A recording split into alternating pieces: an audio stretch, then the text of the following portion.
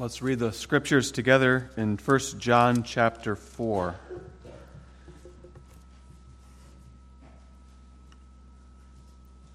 First John chapter 4.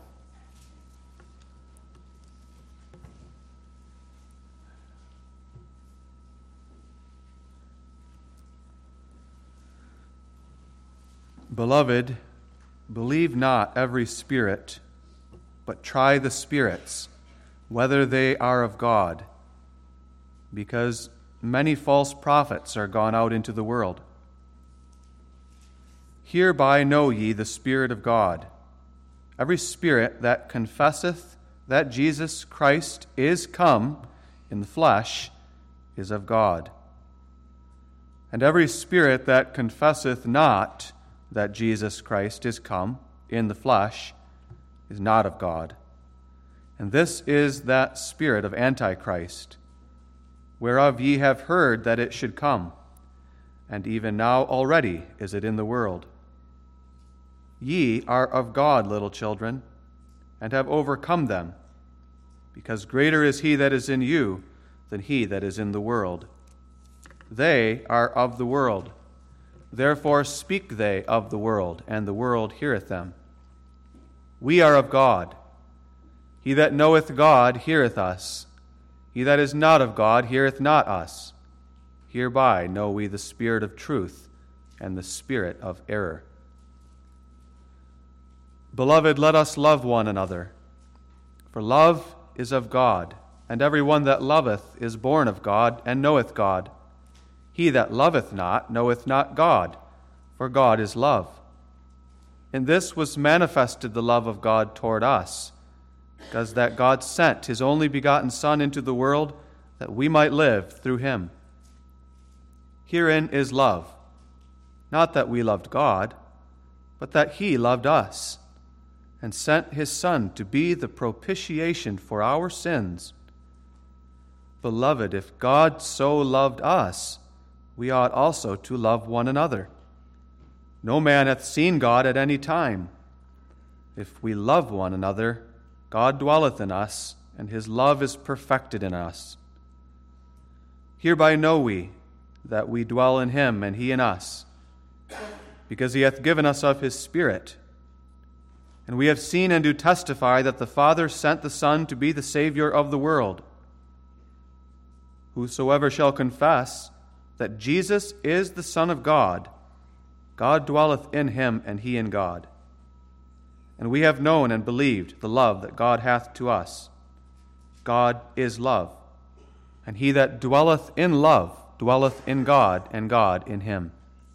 Herein is our love made perfect, that we may have boldness in the day of judgment, because as he is, so are we in this world.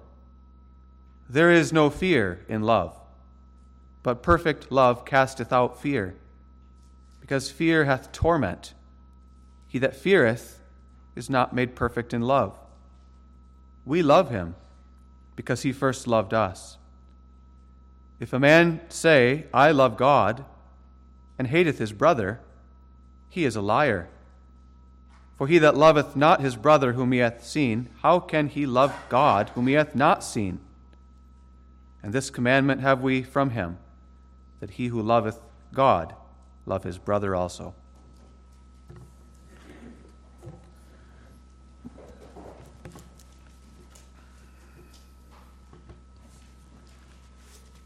Let's consider the teaching of the Heidelberg Catechism 2 and Lord's Day 1.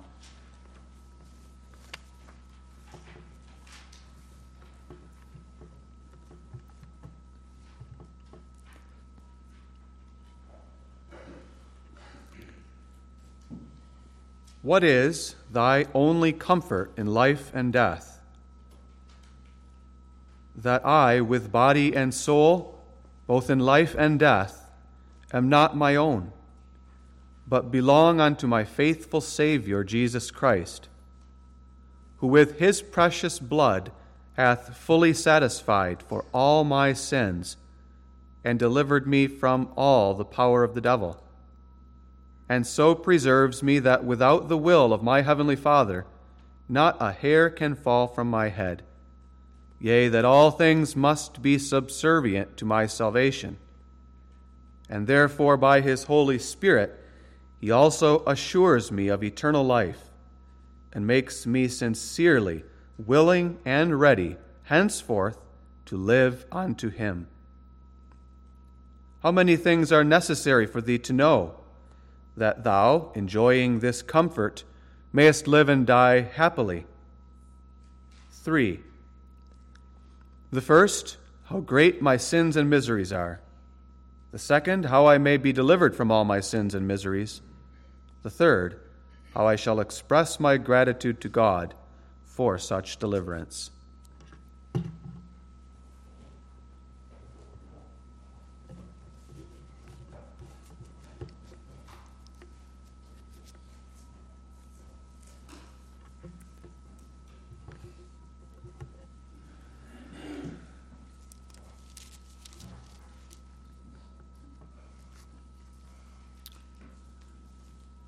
Beloved, the Apostle John exhorts us in verse 1 of the passage, believe not every spirit, but try the spirits, whether they be of God, because many false prophets have gone out into the world. Beloved, do not believe every man who claims to be a Christian and who talks about Jesus, but test each and every one of them to see whether they are truly from God. And this is the test, according to John.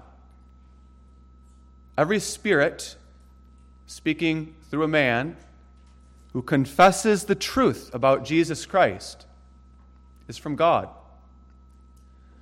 And every spirit speaking through a man who denies some vital truth about Jesus Christ, such as the truth that he has come in the flesh, or the truth that he is the Son of God, that spirit working through that man is not from God, but that spirit is the spirit of Antichrist, of which you have heard that it should come.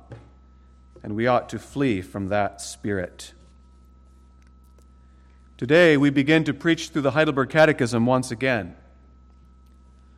When Frederick the Pious, the ruler of the Palatinate, a province in Germany, commissioned Zacharias Ursinus and Caspar Olavianus to write this catechism in 1563, the purpose of Frederick with the catechism was that ministers of the gospel would use it to teach the truths about Jesus Christ as revealed in the Holy Scriptures and as recovered by the Reformation to the people who lived in his province, so that there would be unity in the faith, to preserve that unity in the truth, and to protect the churches in his realm from the doctrines of devils, from the false doctrines of those spirits of Antichrist.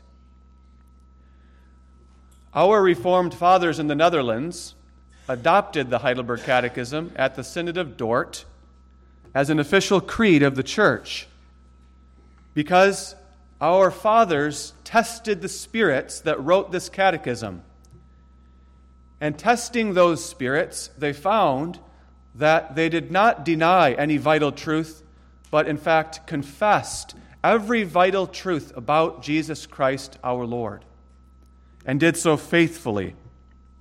And so our fathers adopted the catechism as an official creed of the church to preserve the unity of the truth and to protect the church from false doctrines. And because the Heidelberg Catechism was written in such a warm, wonderful, comforting style, and in a personal manner and approach, our fathers also set into motion the practice of preaching through the Heidelberg Catechism about once per year. For hundreds of years now, God has blessed the preaching of His Word through the Heidelberg Catechism and used that to preserve the unity of the faith in the Reformed churches throughout the world and to protect his churches from false doctrines. But when the catechism begins to collect dust in any particular church, when the catechism falls into disuse, when it is no longer taught and no longer preached, the door is opened up for these other spirits, the spirits of Antichrist, to enter in and to spread lies. When the catechism is regularly preached, faithfully preached, soundly setting forth the Word of God, that door is kept shut, and those lying spirits find it much more difficult to enter in. In other words, God blesses the preaching of this faithful catechism in Reformed churches to preserve the unity of the faith and the Christian life, and therefore it is a very worthwhile practice. So as we make a new beginning, preaching through the catechism, let us appreciate this Reformed tradition that we have inherited. It's a tradition that points us to Christ, that highlights and exalts Jesus Christ in all of his glory and all of his truth, and that presents Jesus Christ as our only comfort in life and death, that we belong to him. And therefore, the preaching of the catechism is the preaching of the gospel. I call your attention to Lord's Day 1 under the theme, the only comfort of the believer. Notice first our only comfort in life and death. Secondly, the reasons for this great comfort. And finally, the enjoyment of this great comfort. As I said, the catechism is very personal. The catechism asks you personally this morning, what is thy only comfort in life and death? Comfort is the peace of mind, the quietness of soul, the stillness of the heart, the cheerfulness that comes when we receive some good thing while we are experiencing some great evil. That's the basic idea of comfort. A peace of mind, a quietness of soul, a cheerfulness that arises within us when we are going through and experiencing some great evil and we hear the news, the truth of some tremendously great good. Then we are comforted. What is thy only comfort in life and death? As long as we live in this world, we experience many great evils. Because we walk through the valley of the shadow of death, to use the phrase of Psalm 23. We walk through the valley of tears, to use a phrase from the Catechism itself. As long as we live in this world, we suffer many evils, many sicknesses and diseases, many trials and troubles.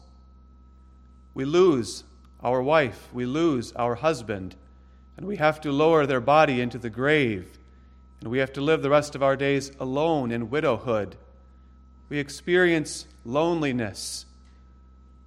We experience the struggles of peer pressure at school when we are young, the mockery of other children, the bullying of other children, perhaps even mockery or bullying because we are Christians. We battle the devil and the temptations of the world every single day, as the influences of Satan attempt to reach us, attempt to bring us down, to drag us into the miry clay of doubt and despair and fear, and to drag us into sins of all different kinds. And we do fall into sin, and we regret our sins, as our consciences accuse us that we have broken God's good commandments, and that what we deserve because of our sin is death. We live in this world which is nothing but a continual death, to use the words of the baptism formula.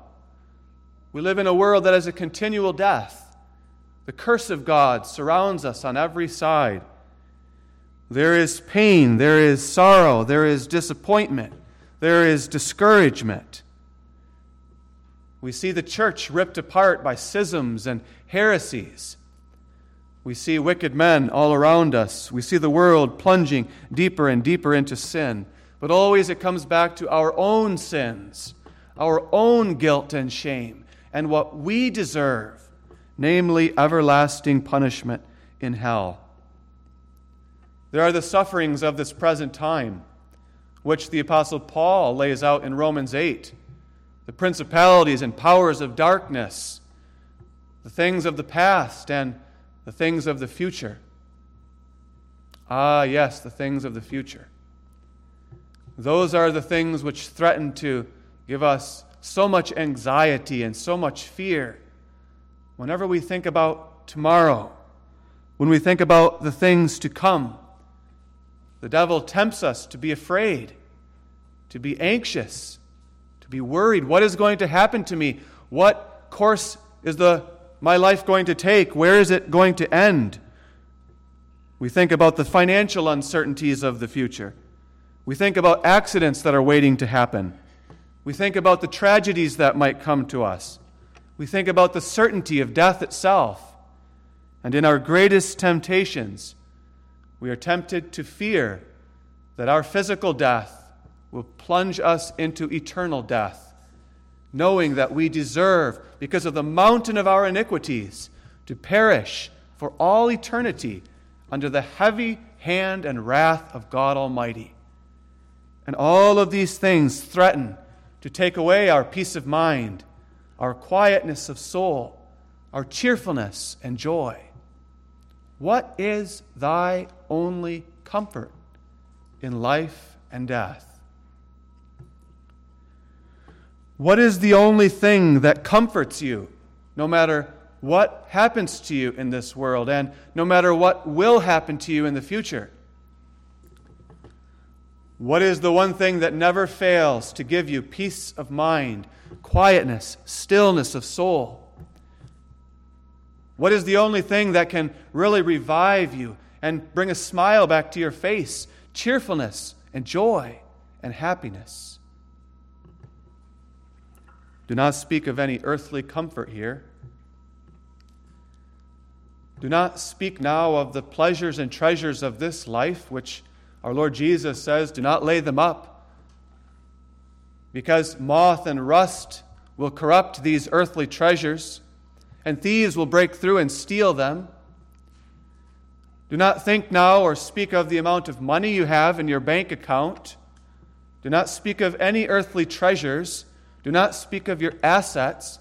Do not speak of your retirement funds and savings. Do not speak of your business or your success in this life, because all of those things can be lost in a moment.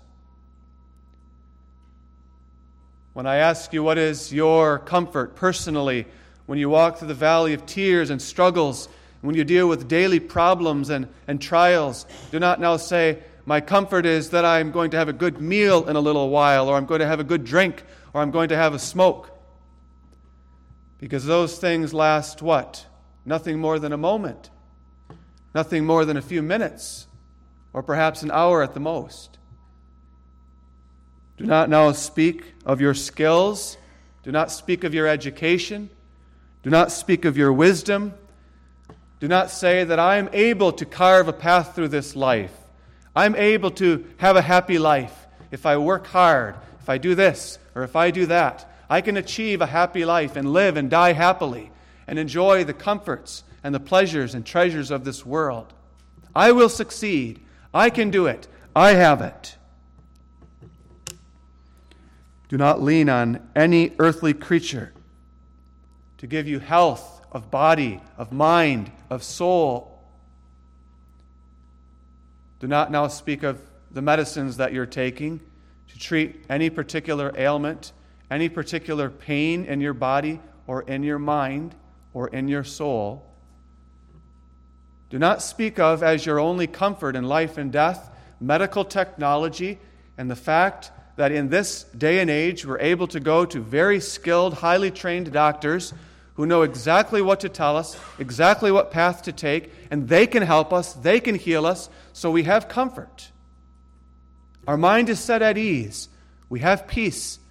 We have quietness of soul. Because as thankful as we are and ought to be for medicine and doctors and food and drink and jobs and skills and wisdom and all God's good gifts, God can make all of those things go up in a puff of smoke in a single moment. Doctors, scientists, jobs, money, they cannot give us comfort in all the circumstances of life. A doctor might deliver us from one ailment, but a doctor cannot save us from our sins, and ultimately a doctor cannot deliver us from death. What is thy only comfort? Thy only comfort in life and death? The Catechism indicates that there is such a thing. You see, the world has only this list of things that we have mentioned, and the world seeks its comfort in those things, and it has nothing more, which is simply to say that the world has no comfort. The world ultimately has only despair. The same Apostle John warns us in chapter 2, "Love not the world, neither the things that are in the world, for all that is in the world, the lust of the flesh, and the lust of the eyes, and the pride of life, is not of the Father, but is of the world. And the world passeth away, and the lust thereof." The world passeth away. Your money will pass away. Your health will pass away. Your doctor will pass away. All of your food and drink, it will all pass away. Your house, your possessions, your good times, the things that make you smile, the things that make you happy, all of them will pass away. What is thy only comfort? Thy only comfort in life and in death? In answer to that question, take these words on your lips and say and believe them in your heart, that I, with body and soul, in life and death, am not my own, but belong unto my faithful Savior, Jesus Christ. That is my only comfort in life and death. That is my only comfort, no matter what happens to me now or in the future. That is my only comfort in all of the circumstances of life. As a believer in the Lord Jesus Christ, this is my comfort, my only comfort, my all-inclusive comfort. I am not my own, but I belong to Him. As the Apostle Paul writes in 1 Corinthians 3, "For all things are yours, whether Paul or Apollos or Cephas or the world or life or death or things present or things to come, all are yours, and ye are Christ's, and Christ is God's." And in chapter 6 of the same epistle, "Know ye not that your body is the temple of the Holy Ghost which is in you, which ye have of God, and ye are not your own, for ye are bought with a price? Therefore glorify God in your body and in your spirit, which are God's." What is your only comfort in life and death? Believe this in your heart and say this with your lips. This is my only comfort, that I am not my own. I do not belong to myself. I am not my own possession. I don't own my own body. I don't own my own soul. I don't own my own mind. I don't own my own life. I don't belong to myself. I am not my own possession. That's my comfort. Because if I am my own, if I do belong to myself, then that means I'm alone as well. It means I'm alone in this world. Even if I have a husband or wife or children or parents, I am alone. I am all alone, all by myself, left to fend for myself, left to heal myself, to save myself, to rescue myself as I grow closer and closer to the end of my life. And I know that death is the portal to everlasting hell. I must rescue myself from that everlasting death if I belong to myself. I must lift myself up out of this sin and misery by my own strength and by the strength of man. If I belong to myself, what a misery, what an absolute misery. It means I look for comfort everywhere, here and there, and I do not find it. Because we are foolish. If I am my own, then I can never find any comfort in this world.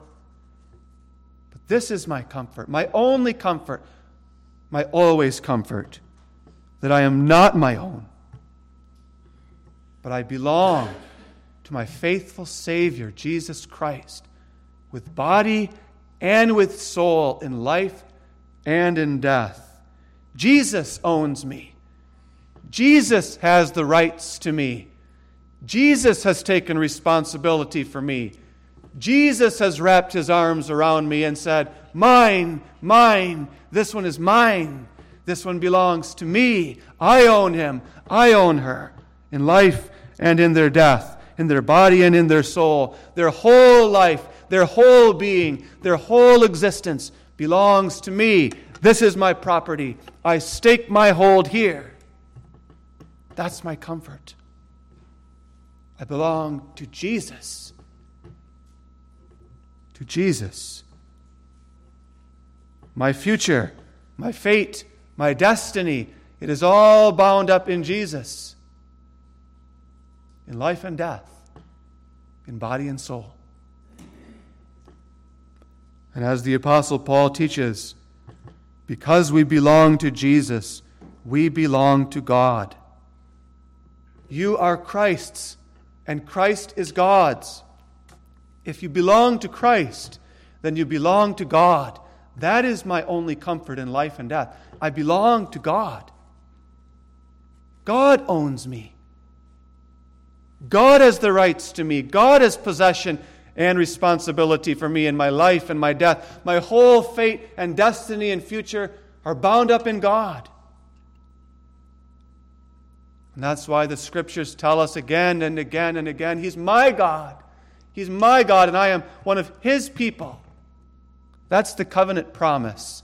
He is my refuge and my strength, my shepherd, my strong high tower, into whom I can flee. He is my comfort. God is my comfort. I belong to Him. Body and soul, in life and death. Is that your comfort in life and death? Your only comfort. When you're in the hospital, when you're lying on the sickbed, when you're going to the valley of the shadow of death, when your tears are falling, when your mind is full of fear and anxiety, to whom, to what do you turn? I belong to my faithful Savior, Jesus Christ, with body and soul, in life and death. Now, why is that such a tremendous comfort?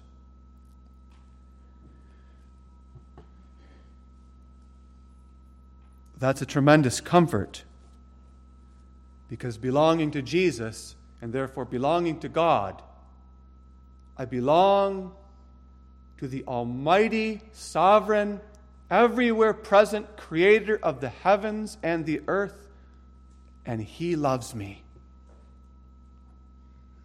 He loves me.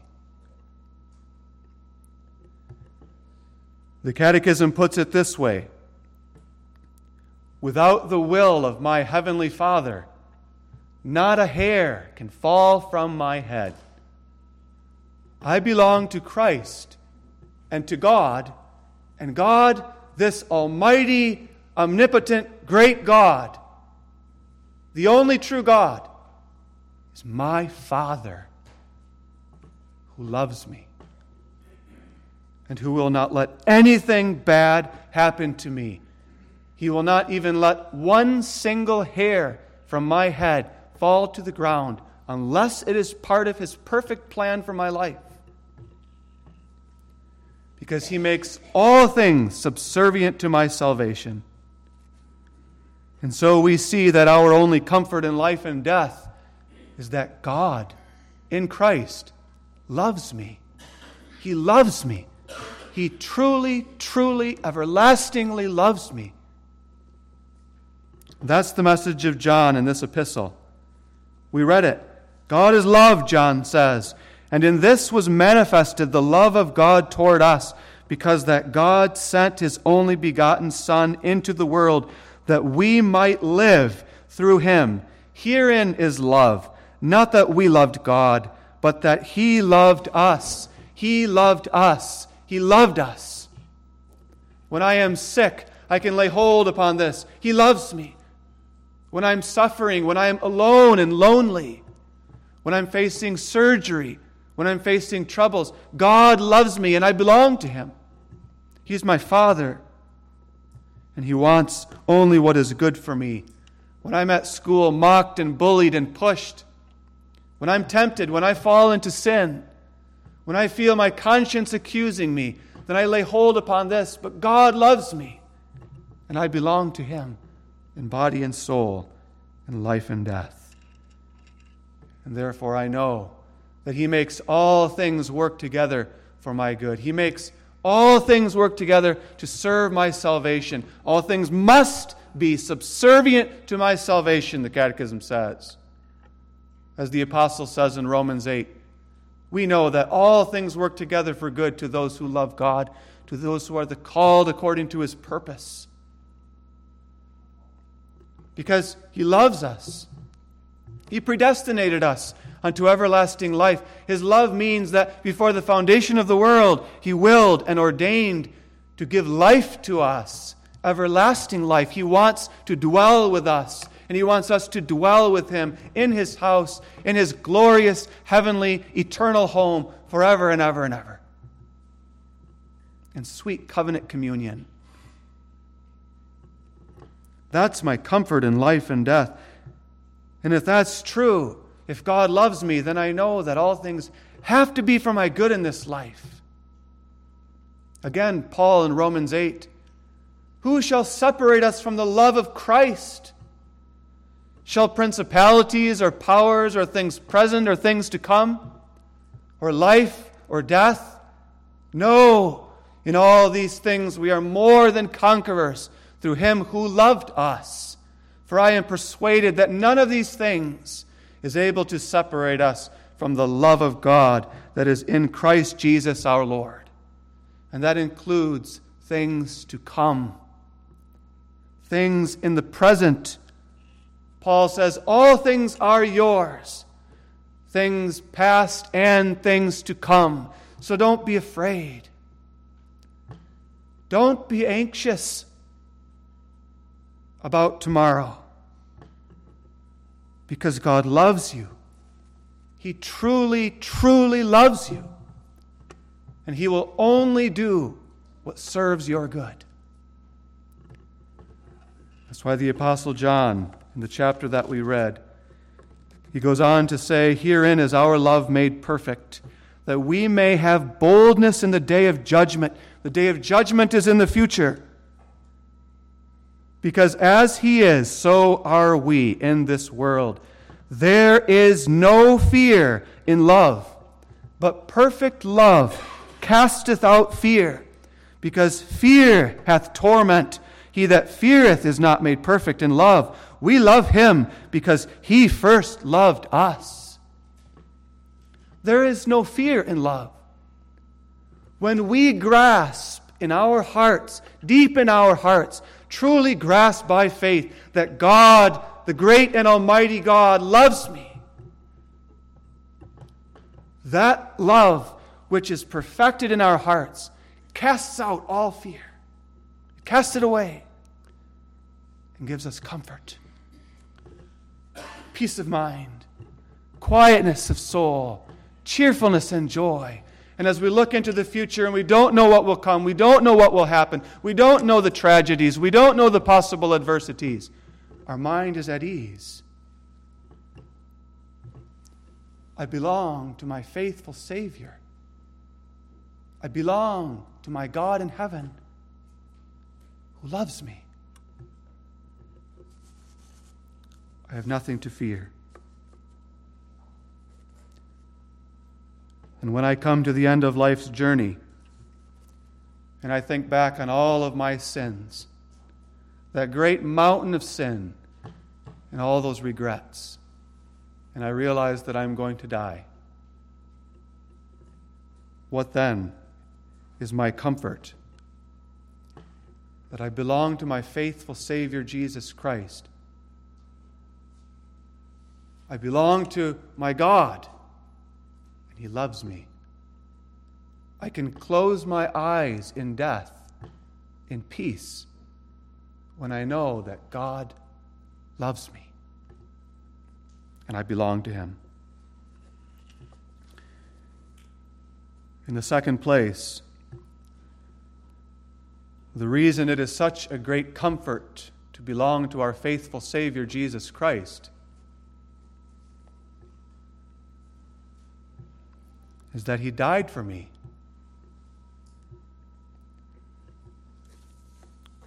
How do I know that God loves me? Verse 9, in this was manifested the love of God toward us. In this, because God sent His only begotten Son into the world, that we might live through Him. Herein is love, not that we loved Him, but that He loved us and sent His Son to be the propitiation for our sins. That's why it is such a comfort to belong to Jesus. Because He came into this world to be the propitiation for my sins. Propitiation, satisfaction, reconciliation. He came into the world to give Himself as a sacrifice. He came into the world as the perfect, spotless Lamb, righteous and holy and perfect, and to sacrifice Himself on the cross to shed His perfect, precious blood. The Son of God in human flesh to lay down His life on the cross so that He might fully satisfy for all my sins. That's why it is such a comfort to belong to Him. Why do I belong to Him? Because He bought me. He purchased me, not with silver, not with gold, but by the shedding of His own precious blood on that cross. That's how He purchased me. That's when He bought me. What a comfort. What a comfort when I sin and when I fall back into sin again and again and again, and I know that I have broken all of God's commandments and I can't keep any of them. I belong to my faithful Savior, and He has already fully satisfied, already fully paid the price by the shedding of His precious blood on the cross for me. And by that same precious blood, He has delivered me from all the power of the devil. So that as I walk through this valley of tears and death and temptations and trials, and the devil ceases not to assault me, and I feel the pressure of his temptations, I feel his influence upon me, I feel his accusations, and the power of his devilish finger and whispering lips, then what is my comfort as I have such a great and mighty foe? That I belong to a greater Lord and Savior, Jesus Christ, who by His precious blood has already fully delivered me from all the power of the devil. He can't touch me. He can't take me. He cannot take possession of me. He's crushed under the heel of Christ. That great red dragon has no rights to me whatsoever. In the third place, why is it such a comfort to belong to my faithful Savior, Jesus Christ? Because He so preserves me. He preserves me. In body and soul, in life and death, He preserves me. He carries me through this life with a view to giving me the fullness of salvation in time to come. What a comfort. Because if left to ourselves, would we not renounce our faith in an instant? Would we not walk away from the church in an instant? Would we not go into the world and take hold of all of its pleasures and treasures just like that? We cannot continue believing in this Savior. We cannot continue clinging to Him. We cannot continue abiding in Him. We cannot continue walking with Him and following Him. We can't. But this is my comfort. He preserves me so that I do. I do continue believing in Him. I do continue following Him. I do continue walking with Him and abiding in Him. What a comfort. The power of the precious blood of the Lamb is the power that preserves me from day to day and moment to moment, in body and soul, in life and death, so that not even the greatest temptation that could possibly come to me has the power to take me out of His hands. Fourthly, the reason it is such a great comfort to belong to Jesus Christ is that He also assures me by His Holy Spirit of eternal life. What a comfort.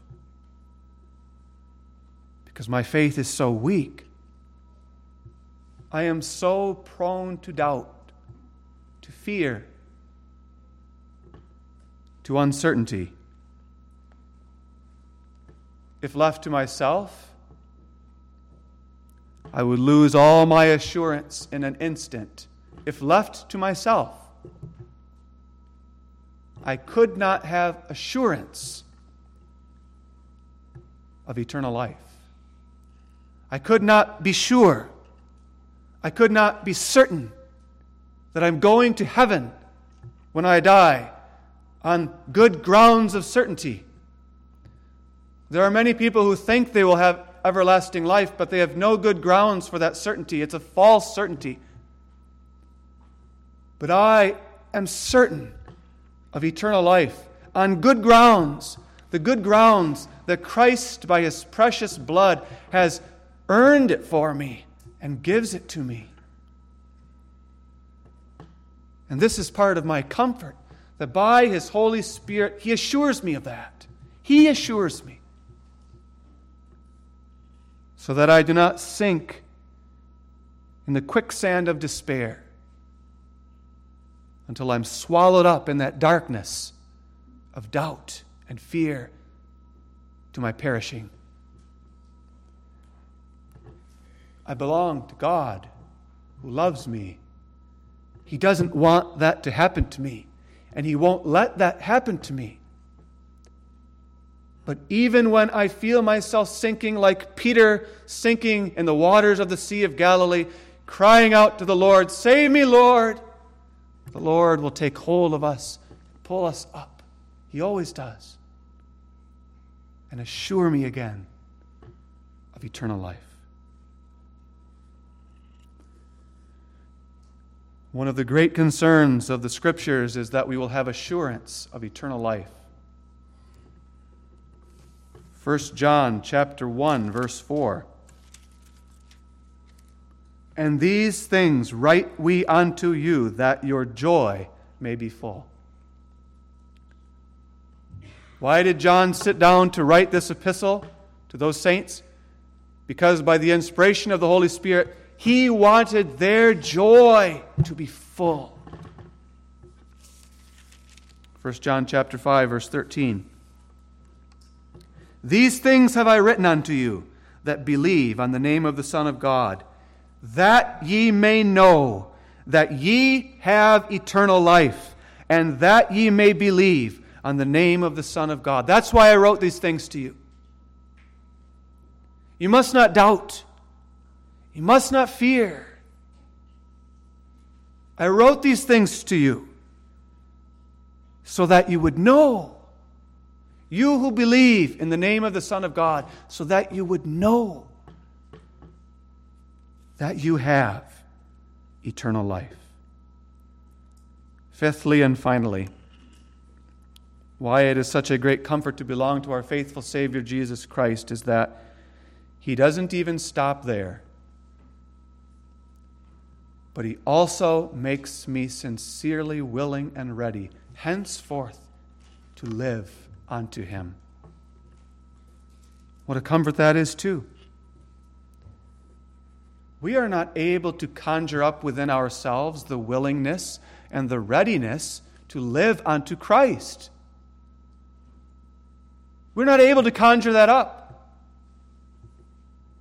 If left to ourselves, all that we can conjure up is a willingness and a readiness to sin, and a love of sin, and an indulging in sin. But my only comfort in life and death is that my faithful Savior, He won't let that happen to me. I belong to Him. He is my Lord, and He rules in my life, and He works in my heart, and He gives to me the willingness and the readiness henceforth to live unto Him. And if He didn't give that to me, if He didn't give me that, so that He left me to walk in my own ways, then I would indulge in sin, and I would lose, as the Canons of Dort puts it, I would lose, at least for a time, the sense of His favor and love, and therefore all my comfort. The Lord Jesus Christ works in us to make us henceforth sincerely willing and ready to live our lives unto Him. So that we confess with the Apostle Paul, whether we live or die, we are the Lord's. And we follow the Lord, and we live for the Lord. We seek the Lord. We love the Lord. That's His work in us. The Apostle John writes in the chapter that we read, verse 7, Beloved, let us love one another, for love is of God. And then he points them to the love that God has toward us. And then he goes back again in verse 11, Beloved, if God so loved us, we ought also to love one another. No man has seen God at any time, but if we love one another, that's the fruit. That's the evidence that God dwells in us and we dwell in Him. When we love each other, we're living unto Christ. He works that in us by calling us to it, and through His Spirit making us sincerely willing and ready to live that way. That's why it is our only comfort in life and death that we belong to our faithful Savior, and therefore we belong to God. How then do we enjoy such a great comfort? So that we can live and die happily. We enjoy it by the hearing of the preaching of the Word of God, the hearing of the preaching of that gospel from Lord's Day to Lord's Day in all of its parts. And the Catechism points us to three major and important parts of that gospel that we must hear preached. First of all, I must know how great my sins and miseries are. If I am to live and die happily, I must know, I must be given a true and accurate knowledge of what my misery is and what my sins are and how great they are and how terrible they are and how damn worthy they are before God. I have to know that. I have to know how great of a sinner I am, or I can't enjoy this comfort, this sweet, sweet comfort. And mind you, Catechism doesn't say that what I need to know is merely the doctrine of sin, the doctrine of depravity, the doctrine of the fall, the doctrine of original sin, of Adam and Eve and all the rest. But what I need to know through those doctrines is how great my sins and miseries are. Mine. I need a personal knowledge of my own sins and miseries. Don't you see that otherwise, if I don't have that knowledge, I see no need for this Savior, and I have no use for Him. How many in this world go through life ignorant of how great their sins and miseries are, all the while indulging in the most terrible debauchery and manifesting the depravity of the human race in the most wretched ways and developing deeper and deeper into darkness and sin. And yet they have no true and accurate knowledge of the greatness of their sins and miseries and how damn worthy they are. I need that. You need that. That's first. Because then in the second place, we need to know how we may be delivered from these sins and miseries. That is, we need the gospel preached to us. When we have the law preached to us to show us how great our sins and miseries are, then we need that law preached to us for the sake of the gospel. We need the gospel preached to us, how we may be delivered from these sins and miseries through Christ Jesus. As John writes in verse 14, "And we have seen and do testify that the Father sent the Son to be the Savior of the world." We need to learn that. We need to hear that again and again and again. The Father sent the Son to be the Savior of the world. He's the Savior of the world. There is no other Savior. Jesus is the Savior who laid down His life on the cross. And there is no other way of deliverance than Christ alone. Mind you again, the Catechism isn't saying that what I need is merely to hear the doctrine of salvation. I don't just need to hear clearly, carefully defined the doctrine of regeneration, the doctrine of justification, the doctrine of sanctification, the doctrine of the cross. But through the preaching of those true doctrines, I need to hear how I may be delivered. Me. How I can be delivered from my sins and miseries. And what is my only comfort in this world? I belong to the Savior of the world, Jesus Christ.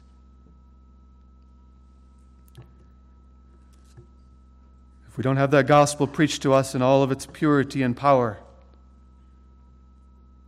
then just like other men, we look elsewhere for our comfort. Thirdly, I need to know how I may express my gratitude for such deliverance. That is, I need to learn the commandments of God, not only to show me my sins and miseries, but also as a guide for the thankful Christian life in response to God for all that He has done for me through Christ, so that I can learn how to obey Him, how to give thanks to Him, how to live unto Him, how to pray to Him. I need to learn that, how to love God and to love my neighbor as myself. Because gratitude does not automatically rise out of me. Gratitude arises out of me when Christ is preached to me, and when I am then told the way I ought to live in thankfulness to Him. Through that preaching, gratitude wells up in the heart of the true believer. And walking in the way of gratitude, I experience this comfort in life and death. That's what I need. That's what you need. So, beloved, try the spirits, whether they be of God. For there are many false prophets gone out into the world, many false teachers. Test the spirits of Zacharias Ursinus and Caspar Olavianus, who wrote the Heidelberg Catechism, almost 500 years ago. Test the spirits of our Reformed fathers who adopted this catechism at the Synod of Dort as an official creed of the churches and a faithful summary of the leading points of doctrine in the Scriptures. And test the spirit of your own pastor as he explains these Lord's days, as he preaches these Scriptures to you. This is the test. Does the Spirit that I am listening to faithfully, soundly set forth the truths, the vital truths of Jesus Christ, or does he deny them? When you hear that Spirit, rejoice in your only comfort in life and death. And may that Spirit sound forth from this pulpit. Amen. Our Father and our God, we give thanks to Thee for the gospel of Christ. As dying sinners living in a dying world, we thank Thee for Thy love, manifested to us in the death of Thy Son. And we thank Thee for Thy love proclaimed to us in the gospel, and for giving to us an only and sufficient comfort no matter what this life brings, and even as we face death. Give it to us, O God, and fill our hearts with the joy, the peace, and the quietness of mind of those who put their trust